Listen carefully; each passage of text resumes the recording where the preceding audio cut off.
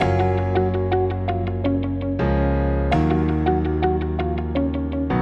Brazil looking for an early strike, opening minute here. It's Bunderland. Brazil score the quickest ever goal at an Olympic Games. Without question, Olympic gold medalist in the all-around, Simone Biles. This has been her destiny all along. This is a famous victory, a magnificent performance. What a legend, what a champion. Welcome to Ascending Olympus, the Inner Sanctums Olympics podcast. I'm your host, Jackie, and I am joined once again by Dan and Will. So how are you guys going this week? Yeah, it's not too bad. It's interesting to see that as we get closer and closer, the news gets busier and busier and the team kind of fills out. We've gone from just over 100 athletes about 2 weeks ago to 180 athletes now, and sounds like we're going to end up with close to 480 athletes going across to the game. So it's keeping us pretty busy down here. Certainly is, yeah. Plenty to talk about as usual, and yeah.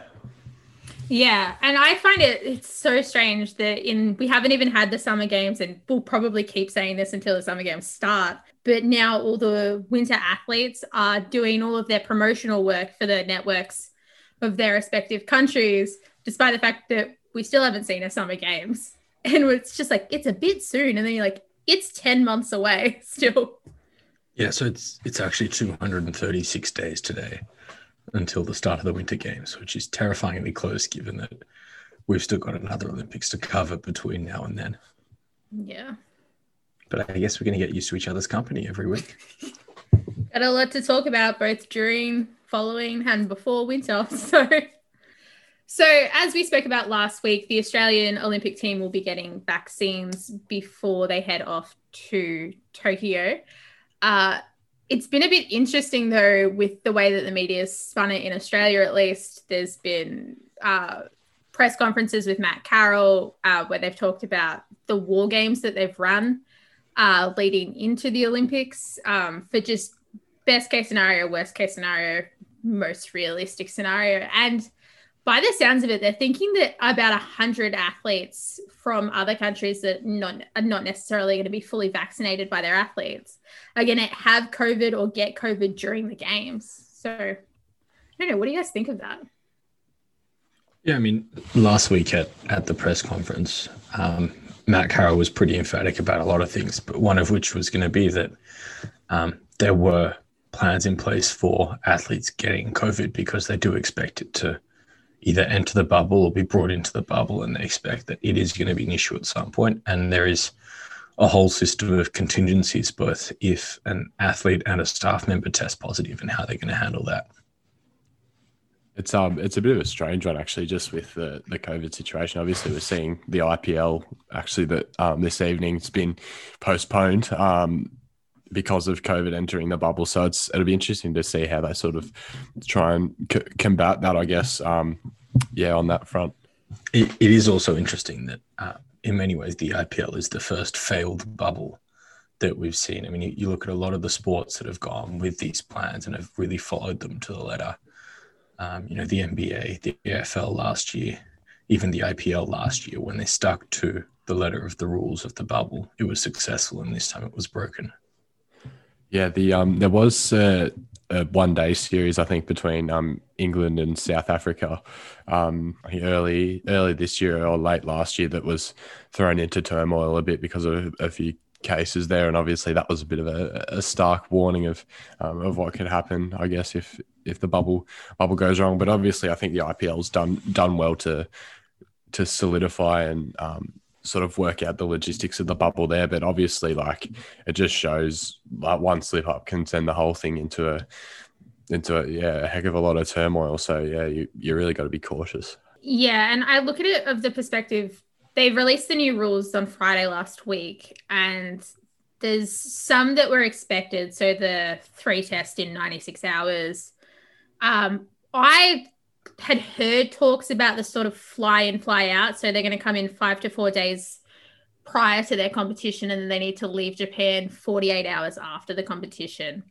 I was surprised that came in, partially because I think some of the ceremonial aspects of the games, whilst they're not that important, it means they're going to be seen in a very different way this year, specifically the closing ceremony, because a lot of sports end before that 48-hour window of the closing ceremony.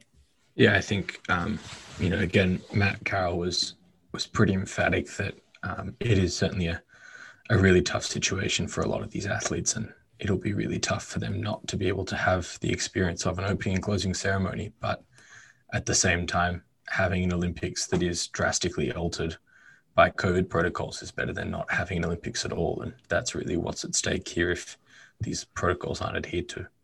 Yeah, I guess a lot of change and sort of agility is to be expected as well. And no one likes to see those sort of traditional aspects go out the window. But I think, in this case, we're trying to get a big sporting event off the ground, like a international sporting event off the ground, and obviously something's got to give way for that to happen, I guess.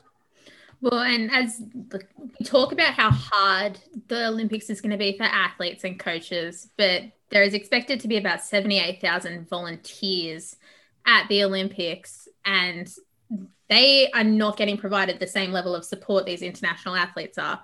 There's a report in the New York Times where someone that is a volunteer was talking about how they're only really getting provided with a few cloth masks and then sanitizer as well. And she's someone that's working as an interpreter, so she'll have to come into contact with different staff members, different athletes every single day. And if there is the risk of 100 out of those 11,000 athletes at the games having COVID, she's got quite a high risk of contracting COVID herself. Yeah, I think that it's particularly pertinent noting that Japan's vaccine rollout is about as slow as ours.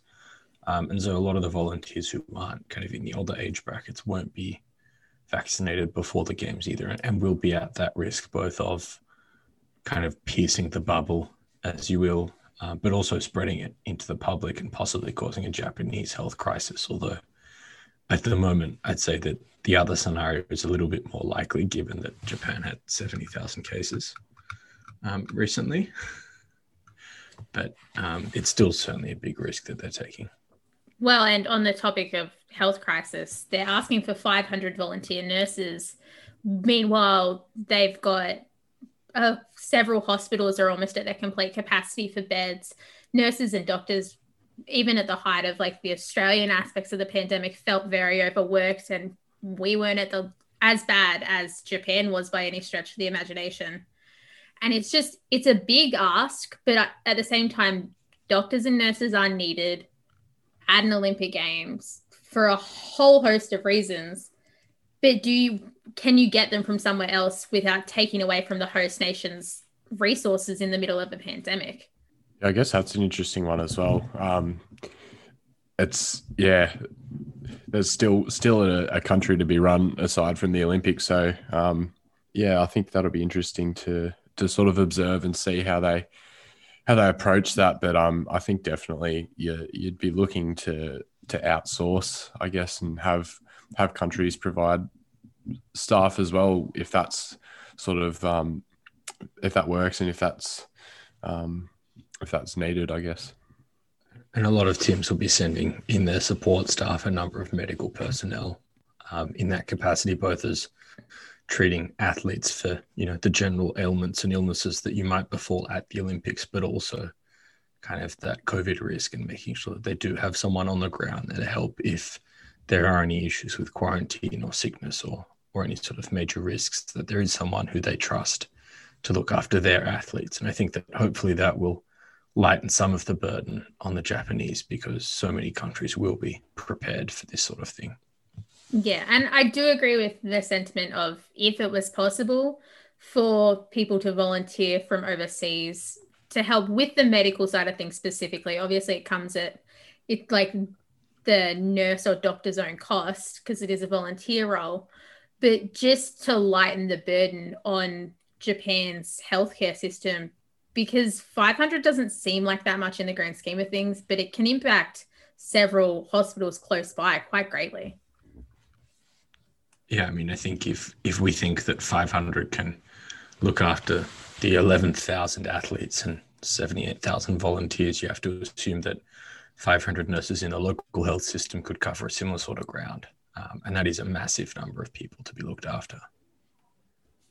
Yeah. And I suppose looking forward to 2032, which is quite possibly going to be an Australian hosted Olympics, it's recently come out that 9 Queensland cities are going to potentially co-host the 2032 Olympics should Australia, who has been nominated as the preferred candidate currently for 2032. It sounds weird to think that 9 cities would be attached to it. I can't imagine that it won't be called Brisbane 2032. I think they'll probably call it Queensland 2032 in all likelihood if it is that. And it depends also on how it's hosted. There's talks that the 9 cities hosting might be doing things like holding single events or football preliminaries.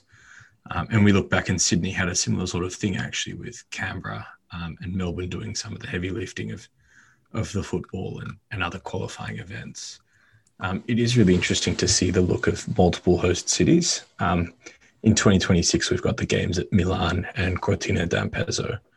And Cortina d'Ampezzo will basically host the snow-related and hill-related events. So the skiing, the bobsled, and kind of sports of that ilk. And then you'll have the indoor sports, or for want of a better word, the rink sports will be in Milan, which is just a couple of hours drive down the road, really.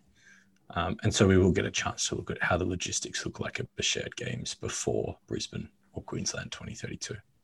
Well, and I look at the Whitsundays got flagged as a sailing location, which, having been there once in my life before, it's a beautiful area. And for that to be on showcase also sends a good tourism for Australia, both of people living in Australia, but also international tourism, which is a huge benefit of the Olympics ultimately and why countries want to host.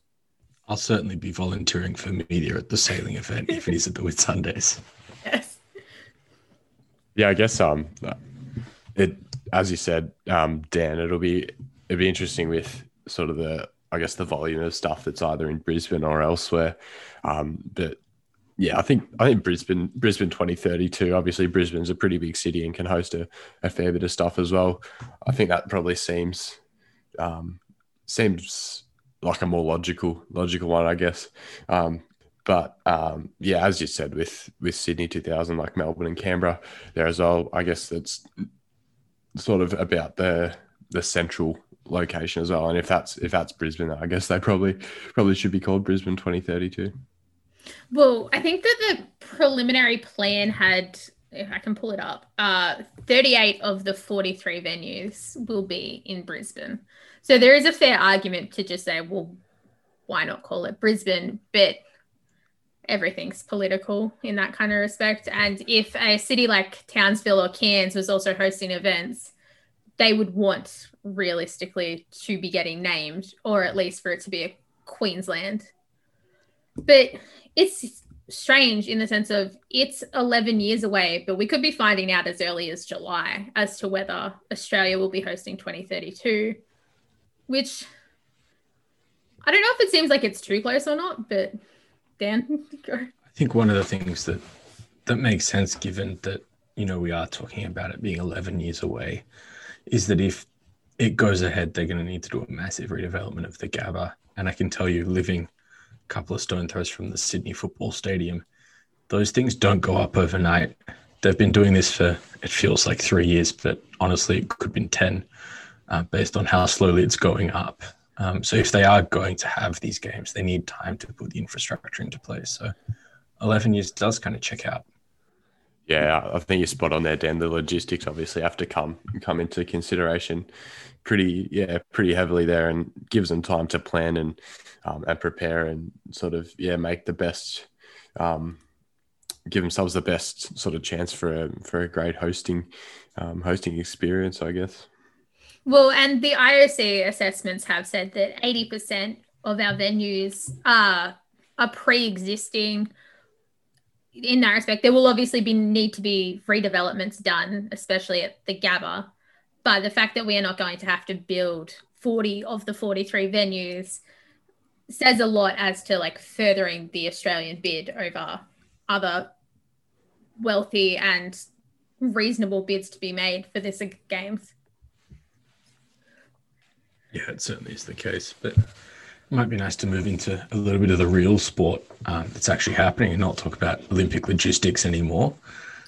There's a bit of a news story developing out of New Zealand this week with Caleb Clarke set to decide whether he's going to continue to become a stalwart of the All Blacks after a breakout season last year, or whether he's going to be joining the Rugby Sevens team and running for an Olympics berth, which will be really interesting to see what he decides and how it kind of goes about it all.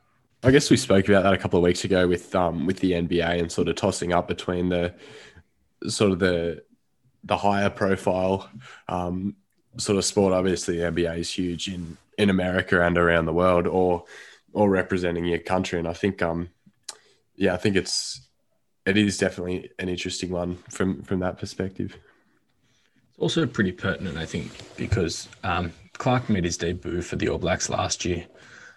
So he's not really settled. He's not a stalwart of the side. And while he certainly took the game by storm and looked like one of the best players coming around for a little while, giving up his spot in the All Blacks to play Rugby Sevens this year will probably set him back a few years in the 15s and will make it a bit of a challenge to get back to the All Blacks.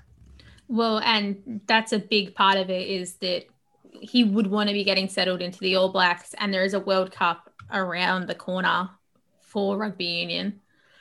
It's obviously not as close as the Olympics or even in a year's time, but you want to be as used to that and be with that squad just as much as potentially getting an Olympic gold medal. And I've lost words. Someone else talking. Sorry.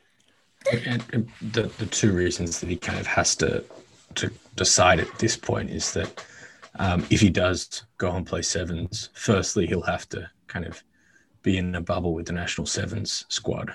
They're confined to internal tournaments in New Zealand, but they're very much in a bubble already preparing for the Olympics. And the other thing is also the speed of rugby sevens is just totally different to rugby 15s. And he is going to have to make a serious adjustment to the speed of the game.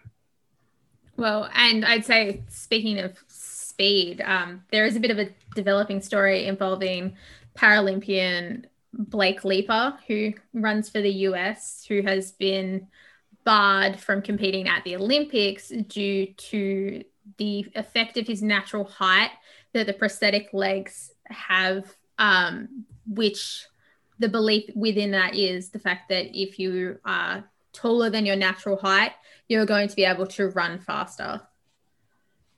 And it's, people obviously have been comparing it to Oscar Pistorius, but there is a lot of things different. This is more focused on Leaper's height, whereas Pistorius was more focused on the advantage that the mechanics brought from his prosthetic legs.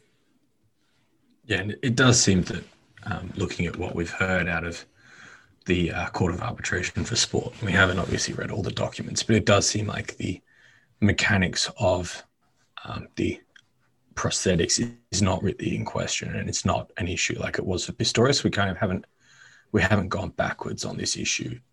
We've just found a new kind of nuance and depth to the issue. But hopefully Blake Leaper is going to be able to work this out and find a way to compete in the future, because he does look like a really promising sprinter, and it would be a real shame if he was prevented from competing. Well, and he'll still get to compete at the Paralympics, is my understanding. It's specifically in relation to the Olympics and competing against able-bodied runners. But the big thing that I came out of it was the fact that it's 10 centimeters that they are saying needs to be reduced within his prosthetic legs to allow him to compete, which that's not an insignificant amount. And you would have to, in some aspects, relearn how to run with those legs. Yeah, I think it will be kind of a major change if it is something he decides to pursue. He is an 8-time Paralympian with these prosthetics. So I think that, 8-time Paralympic medalist with these. So I think we know that he certainly can do it at this level. The question is whether he wants to continue to fight the fight, or he wants to change his prosthetics and see what he can do. But we'll kind of wait and see what happens there. And well, speaking of athletes that have question marks as to whether they'll compete, Sun Yang, who is a 2-time Olympian currently, I believe, he is missing the Chinese nationals, but China is making a real push to ensure that he goes on to the Olympic team, which deviates from their typical protocols, I suppose is the correct word to say, as far as how they determine their team. Realistically, if you put any sort of drama relating to Sun Yang aside, I can't see any country saying, no, you don't get to go to the Olympics despite being our most secure medal chance, simply because they didn't go to a national tournament. It is going to kind of be subject to what happens at the Court of Arbitration for Sport. His hearing, or his 8-year ban was overturned by a federal tribunal, and there's a further appeal at the Court of Arbitration for Sport after the panel was kind of tainted by tweets by the panel president, Franco Frattini. So we will see what happens with the further hearing at the end of May. And it's possible that this issue will cloud the Olympics, noting that the hearing is at the end of May and verdicts normally take about 3 months, and the Olympics are in less than 2 after that hearing.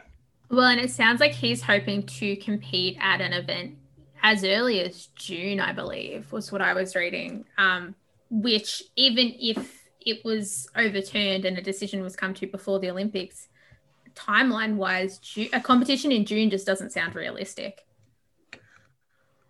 I don't know what's going to happen. I think that whatever happens, there's going to be a fair bit of controversy about it. And this certainly won't be the last time we're talking about this issue. I can guarantee it. And I guess we'll talk on positive selection news. On Tuesday, the Australian boxing team was officially announced, which will feature 6 debutants, or the entire team are debutants. So it's quite interesting. We've got quite a few good boxers and world medalists, in particular Sky Nicholson, who was got bronze in the 2019 Worlds, which was the last Worlds to be held. And she was also the gold medalist at the 2018 Commonwealth Games. So is there anyone of the 6 specifically that you guys are looking forward to seeing at all? I'm looking forward to seeing Alex Winwood. He's got a really great story. He's going to be the first Indigenous Australian boxer to compete at the Olympics, and that's a pretty cool story. So he's carrying not just kind of I think he's contesting the flyweight division, which means that he's not carrying a lot of weight on his shoulders, but there's plenty of metaphorical weight there with the kind of background that he brings, and that'll be a really interesting story. So I'm really hoping that he goes well. Yeah, and Caitlin Parker is another one that I think is interesting. She won bronze in 2014 when she was still a junior at the Youth Olympics, but her journey to reaching the Olympic stage, is still interesting. I think everyone that goes to the Olympics has an interesting story, or just a story in itself. But a lot of these boxers, because it's just their first games and they're still amateurs, you can see that to an extent there's been sacrifices that have been made to chase an Olympic dream when they could have moved into the pro boxing circuit in the past 4 years or so as well. So should any of the Australians do really well, we've won a medal in boxing before, but if any of them won a gold medal, it would be the first Olympic gold in boxing for an Aussie, which would be a huge achievement. And I think with the team that we have, it's possible. But obviously they're going to have to fight really well at the same time. But speaking of gold medals, Dan, you were talking about cycling a little bit earlier before we recorded. Yeah, I think that my guaranteed gold for this week is Felipe Gana. Felipe Gana is a time trialist in the men's road cycling arena. And he's in pretty hot runner form. He's the world road championship in a time trial in 2020. He's the 4-time Italian national time trial champion, and he hasn't been beaten in a top flight time trial in about 16 or 18 months now. So he is absolutely kind of a genuine threat for everyone to see.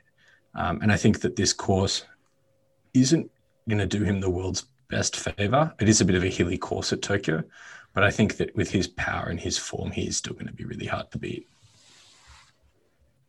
Yeah, it's to think that someone hasn't lost in 16 to 18 months is insane. Especially in any sport, really. Well, especially also when you think that a lot of cycling did actually go ahead last year despite the pandemic. They did have a really condensed race calendar, which might have helped him because he was able to maintain form, but they did hold almost all the races they normally would, and no one got close to him. So it'll be really interesting to see how he goes. And speaking of cycling, kind of two of the more popular and more famed disciplines of cycling at the Olympics are the road and the track. The road cycling's 2 events each for men and women. They've got a road race and a time trial. And the road race is notoriously unpredictable. It's almost hard to guess who is going to come out of it because there is so much to it. It's tactical and related to the course. And particularly this year with the men's road race coming just a week or 2 after the Tour de France ends. So a lot of the guys who probably would have been favourites for the Olympic race are also going to be favourites for the Tour de France. And it'll be a question of how spent they are after that 3-week battle around France as to whether they can muster the legs to do it and whether it's going to favour someone who maybe hasn't raced the Tour or hasn't raced as hard. The women, on the other hand, I think it's pretty certain it's going to be a Dutch woman. The Dutch have 4 of the best female cyclists in the world, in Marianne Vos, Annemiek van Vleuten, Anna van der Breggen, and Chantal van Paak. And those 4 women have won just about everything that they've tried to over the last few years across multiple disciplines of cycling. So I think they're going to be pretty hard to beat. And I imagine that we'll see at least one Dutch woman on the podium in the road race. The time trial's a bit more open season for the women. There's a few favourites, but it'll depend a little bit on who handles the course best and who can make it through easily. The track, on the other hand, is a little bit different. So track cycling at the Olympics is run over 5 events. We've got 2 sprint events, being the team sprint and the match sprint, which are basically a short relay and a short individual sprint. And then you've got the Keirin, the Omnium, and the team pursuit, and Tokyo will be the return of the Madison. And the Madison's one of my favorite cycling events. It involves teams of 2 riding around a 400-meter long track as a relay, alternating on and off. And the way that they switch on and off is that they grab each other's hands, and the one who's riding slingshots the other one onto the kind of center of the track to race. So it's quite a spectacular event, and it is very much who knows who'll win. And that's the case with a lot of the track events, particularly the Australians. We've got a real changing of the guard in the Australian women on the track. Anna Mears and Kylie McCulloch have been really the golden girls for more than a decade. And this will be the first Olympics that we don't have them as the sprint queens. And so it will be really interesting to see who steps forward as the start of the next generation.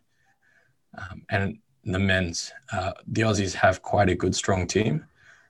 We should expect that there'll be a reasonable shot at a couple of medals, but because of the way track cycling is, it's really unpredictable, and we're not sure who we will see. One of the dark horses out of the men's road race going back there is going to be Alejandro Valverde. He's one of the oldest guys going around on a bike. He's not racing the Tour this year, which might give him an advantage of fresh legs, and he knows how to win one-day races. So I think there's a really good chance that we'll see a Spanish competitor as a dark horse entering the gold medal race. Well, I'd say, speaking of dark horses, even though not that long ago we would not have said the Matildas are a dark horse, I think because of the losses that they've just gone under in Europe at the start of April, and also their horrible group that they've been placed in, they realistically can be considered a dark horse, because we're not really expecting them to get gold now that they've been placed with the number 1 in the world being US and former medalists, Sweden. Yeah, Jackie, I mean, dark horse is supposed to be a real medal shot. I think the Aussies, the Matildas, are going to have a bit of an uphill battle to get out of the group stage. Realistically, it's going to be pretty tough, but maybe with that coaching change and Sam Kerr hitting her straps, there are a chance at kind of getting back to that top form. I I think getting their top W League players back is going to help massively. And whilst I'll say I wish there was another 2 friendlies before the Olympics, even though that's not realistic, I think that their group stages, it'll be about managing the losses against the US and Sweden and hopefully pulling out a draw, and then hopefully just absolutely smashing New Zealand to come out of the group stage in at least 3rd as a higher ranking 3rd team, and then get through the final stages that way rather than winning their group, which is what everyone would have originally hoped for. And just moving on to sort of the qualified teams now as well. Obviously, Japan as the host country have qualification rights, and they're currently ranked 11th overall. So sort of just outside that top 10 a little bit. And then got Brazil ranked in 7th, New Zealand 22nd. So a bit more of an outside rank there, and Great Britain, who is just England, in the official ranks are 6th, Netherlands 3rd, as I said before, Sweden 5th, Canada 8th. An interesting one, Zambia ranked 104th. So that's sort of a very outside chance there, and Australia 9th, China 14th, Chile 37th. Another sort of long shot there, and obviously the US is the first ranked country. Jackie, I got to give you a little bit of credit there. At least the dark horse wasn't Zambia, ranked 114th in the world. Yeah, look, it might not seem the best call, but wishful thinking, and it is Australia, so you just never know what's going to happen with our football teams. In the men's football as well, obviously a bit was made of Australia's draw in their pool there. So Australia in Pool C with Egypt, Spain, and Argentina. Obviously, Spain ranked 6th in the world, and Argentina ranked 8th. A bit of a tough pool there. Egypt are ranked 46th, but looks to be an uphill battle for the Aussies, who haven't featured at an Olympics for 13 years now. So 2008. In Beijing was their last one there. And just a quick look at the other groups as well. So Group A has got Japan, South Africa, Mexico, and France. And probably you'd have to say Mexico and France are the two best shots there. France obviously ranked 2nd, and Mexico 11th. Group B as well, a bit of an outside group, I guess you could say. Korea are the top ranked nation in that pool, ranked 39th, and then Romania at 43rd as well. So could be fairly even. Group D as well, Brazil in 2nd, and Germany 12th in the men's rankings. They're alongside the Ivory Coast and Saudi Arabia there as well. Just one more interesting point as well. There's been, obviously, as it's the men's tournament, it's an under-23s tournament. Each team's permitted one overage player, and there have been suggestions from the Aussie coach Graham Arnold that Argentina could have Lionel Messi as their overage player. So I guess that's a bit of an interesting one there. Dan, what are your thoughts? I mean, coaches always talk about wanting to beat the best and have the highest competition level, but you'd think that poking the bear that is the 8th best team in the world and probably the best player in the world is not the best idea, given you've been out of the Olympics for 13 years. But then again, I'm not an Australian soccer coach, so what do I know? It's just a strange call to make. And I go, are we going to send our best senior player? And at the same time, who is that going to be? Are we going to send Jedinak or someone to the like? And I don't entirely see the point in doing that. But I just don't see the point in antagonizing Argentina's under-23s that are very likely to beat our under-23s in the group stages. I think it's just a little bit of coach speak that's maybe gone a little bit rogue there. I'd say going rogue is the best way to phrase that by far.